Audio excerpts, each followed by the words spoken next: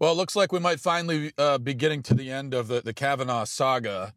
The FBI report is done. Will we ever see it? Seems not. But we do know that Democrats and Christine Ford's attorneys have already complained that it was it's unfair. The investigation was unfair. Yada yada yada.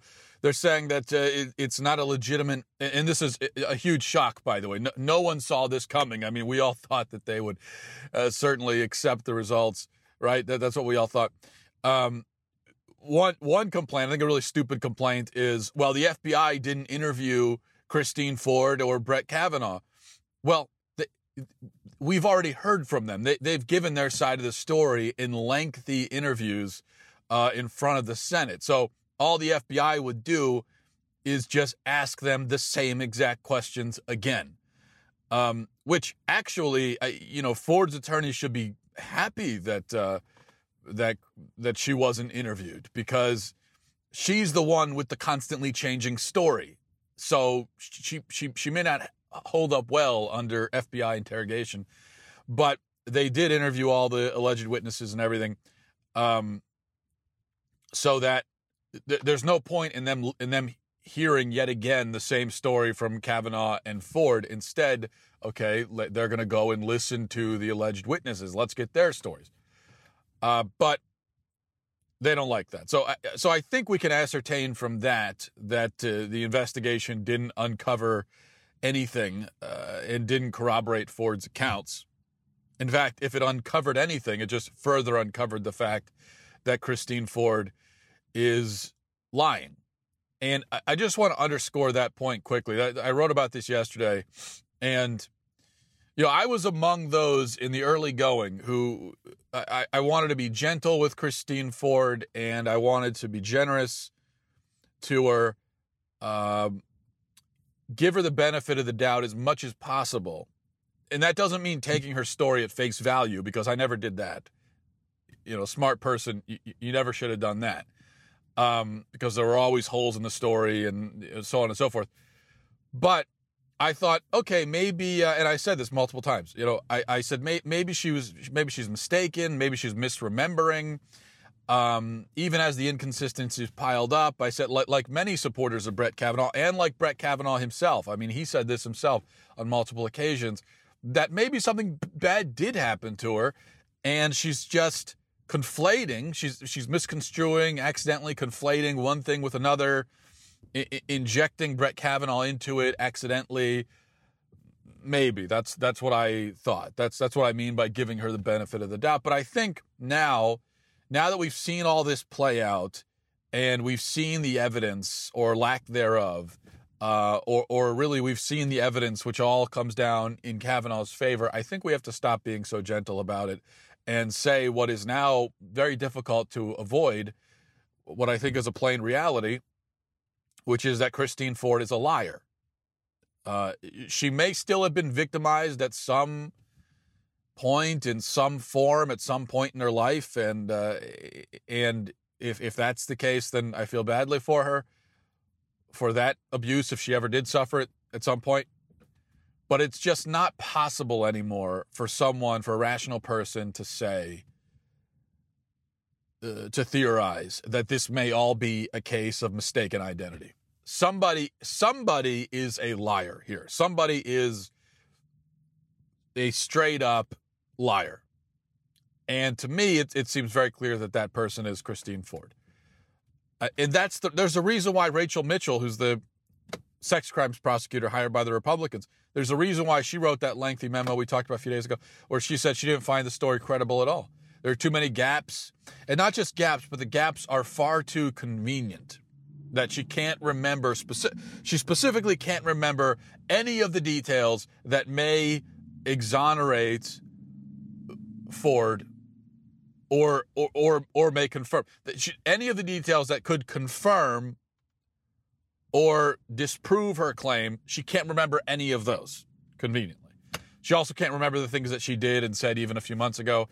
So here's the thing. If her memory is really that terrible that she can't remember anything, even things that happened in the last month or two, well, in that case, if her memory is that bad, I have a bad memory. Okay? I know that I have a bad memory. That's one thing I remember, is having a bad memory. If her memory is really bad, and it seems like her memory would be worse than mine, if this really is a memory issue, then she knows that her memory is bad, which means she knows that she cannot speak with absolute certainty about something that happened 35 years ago. So even in that case, even if most of this is a memory issue, we still have, she said she's 100% sure it was Kavanaugh, but if her memory is that bad, then she knows that she can't possibly be 100% sure. So at a minimum, that's a lie. And it's a big one. But it's more than that. Ford's story has changed over and over again, and it's changed in a way that is not just haphazard. It's changed in ways that seem calculated and targeted to kind of get around Kavanaugh's defenses. So if we're going to absolve her of all dishonesty at this point, then we have to believe that her memory lapses are coincidentally convenient, and the gaps in her story are coincidentally convenient, and the changes in her story are coincidentally convenient. And not only that, but it's also coincidentally convenient that all of the witnesses that she claims have also suffered amnesia around the same kinds of events. Then there's Ford's ex-boyfriend, who came out, issued a sworn statement claiming that Ford coached her friend on how to pass a lie detector test, claimed that Ford flew recreationally all the time, which would seem to dispel the notion that she has this fear of flying. Ford never once mentioned any sexual assault, despite having dated him for years. Now, on the lie detector thing, the friend that Ford supposedly coached did come out the next day and denied it. But notice something. First of all, she denied it to the press. She didn't deny it under oath. Second, and I'm not saying it's true, but she has to deny it. Because if she admitted that she was coached on how to pass a lie detector test when going for this whatever government job, she would lose her job and she could even go to jail. So she can't. If it happened, she has no choice but to deny it. It would ruin her career, ruin everything. But the real significance, I think, of her boyfriend's testimony is that it is just another person who denies or refutes elements of Ford's story. So if Ford isn't lying, it means that her ex-boyfriend is lying. It means that Kavanaugh is lying. It means Mark Judge is lying. And it means two other witnesses as well are either suffering selective amnesia or are lying. So it's 5 against 1, okay? And that 5 against 1, and the 1 is a very, very lonely 1. 1 is a lonely number, especially for Ford. Because think about it's only 1. And that means that not even her parents or other family members or other friends, nobody has come forward to vouch for any aspect of her story at all. And in fact, I think the silence of the people around her is so deafening and so noticeable and so peculiar that it almost counts as yet another witness against her. So she's lying. Where did the lie originate? Where did it begin? Why did it begin? Why would she lie about that? That's a question we hear a lot. Is, well, why would somebody lie about something like this? Well, I don't know. We can only speculate.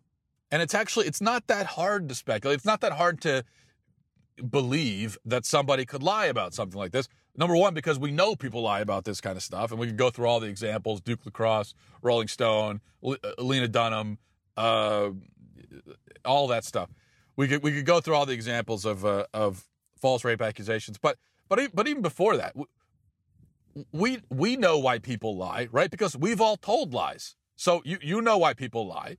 Now, hopefully, you haven't told any lies as big as this or as damaging as this, but you still told lies. And I think that small lies and big lies generally have the same kinds of motivations behind them. So people lie. Why do people lie? Why do you lie? Why have you told lies? Well, you've lied to gain some sort of advantage. You've lied to get attention. You've lied to maybe hurt other people that you dislike. Again, Hopefully not to this degree, but still to some degree or another. And then sometimes people lie inexplicably. There are times when people lie for no reason that you can even ascertain. And then it snowballs from there. So I think any or all of these could explain Christine Ford. You really can't know. I mean, I could, if we're left to speculate, and she's the one who's left us to speculate by throwing this out there with all the inconsistencies. There are some things she could offer us to give a little bit of evidence, like her therapist notes. Well, she doesn't want to give us those. So she's left us to speculate. If I had to guess or come up with some theory, I don't know, but I could see maybe hypothetically a situation where she originally brought this up in couples therapy. There's some oddness with the couples therapy stuff, because she said that she was in couples therapy because of a remodel of the home, and specifically because she wanted a second front door, which has to do with her fear from the sexual assault. Yet apparently she was in couples therapy in 2012. The remodel of the home was in 2008. So 4 years later, she's going to, really? I mean, 4 years later, your relationship is still suffering from the remodel, and you have to go. I don't know. What's the connection between another front door and sexual assault? Well, apparently they were hosting interns, I think from Google or something. And so they had interns and young men in the house that they were having in the house. And so she wanted another front door so that they weren't traipsing through the house, because she was afraid of the interns sexually assaulting her. And so she wanted to get them another front door. That's the story she tells. Well, that's kind of weird though, right? Because if you really are that paralyzed with fear that one of these guys might sexually assault you, why are you hosting them in your home in the first place? It seems like the argument would be, if your husband wanted to have the interns, the argument would be, no, I don't want them. Not, let's get a second front door. But anyway, if you needed to speculate, you could see a situation maybe where she started to kind of spin this story in couples counseling for one reason or another. And it snowballed from there. We can't see the therapist notes. I think the reason why we can't see the therapist notes is that the story is significantly different. The story she told her therapist is significantly different from the story she's telling us now, including, we're told she didn't tell the therapist the name of the person. I think she may very well have said to the therapist, I don't remember who it was. Something like that. So she could have started spinning the yarn then, and it kind of just snowballed from there. So there are all kinds of situations, but that doesn't matter. The why doesn't matter. It's the what that matters. And it also matters that Democrats know that Ford's story is not credible. Whatever they say, they know that it's not credible. They know it as well as you and I do. Yet they played this hand anyway. And I think ultimately it backfires on them. Because here's what's happened. Democrats have overplayed their hand significantly here. They have unmasked themselves at the worst possible time. Because think about it, they were headed into the midterms. They were looking pretty good. They were sitting in a pretty spot. Because obviously their base hates Trump, hates Republicans, so they were counting on a good turnout. Meanwhile, conservatives and Republicans we've all been fighting with each other for several years now. Many conservatives and Republicans are feeling kind of drained of energy, somewhat despondent, right? Fighting amongst ourselves, bickering, drained, despondent. I mean, all these things, that's not a good recipe for voter turnout. It's a great recipe for Democrats, not a good recipe for Republicans. But then Democrats come along at the last minute here. They take off the mask, they reveal their fangs, and they pounce like wild animals on an innocent man and his family. And I think that's caused most conservatives to look at that and to rally together, unite again in many ways, and to refocus on the real opponent. And there are polls and surveys that bear this out, but I don't even need the polls and surveys.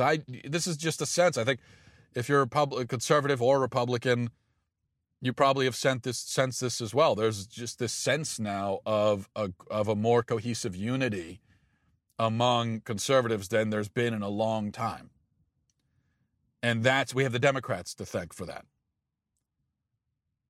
Because I think a lot of people have looked at this and said, wow, I mean, these people are evil. We got to do whatever we can to keep them out of power. That they would stoop this low. I mean, sometimes it's easy to lose sight of that sometimes, to lose sight of just how evil the Democrats are, how dishonest. But they have helpfully reminded us of the fact and given us such a startling illustration of it right now, right before the midterms. So I don't know what's going to happen in the midterms, but I think this was a terrible strategy on their part. They just don't know when to stop. They could have thrown out these unsubstantiated allegations and just thrown them out there, and then they could rally their base a little bit around that and kind of exploit the Me Too movement even more than they already have, and rely on that to gin up more interest among their voters, and kind of left it there. But the way that they have not let go, and even now they won't let go, it's backfired big time. So we'll see what happens. But I'm sensing a certain unity again that I haven't seen in a very long time, which you might say is a little bit of the silver lining, but I hesitate to speak of silver linings when you consider what's happened to Kavanaugh and his family. So there's nothing that will make that worth it. All right. Thanks for watching, everybody. Thanks for listening. Godspeed.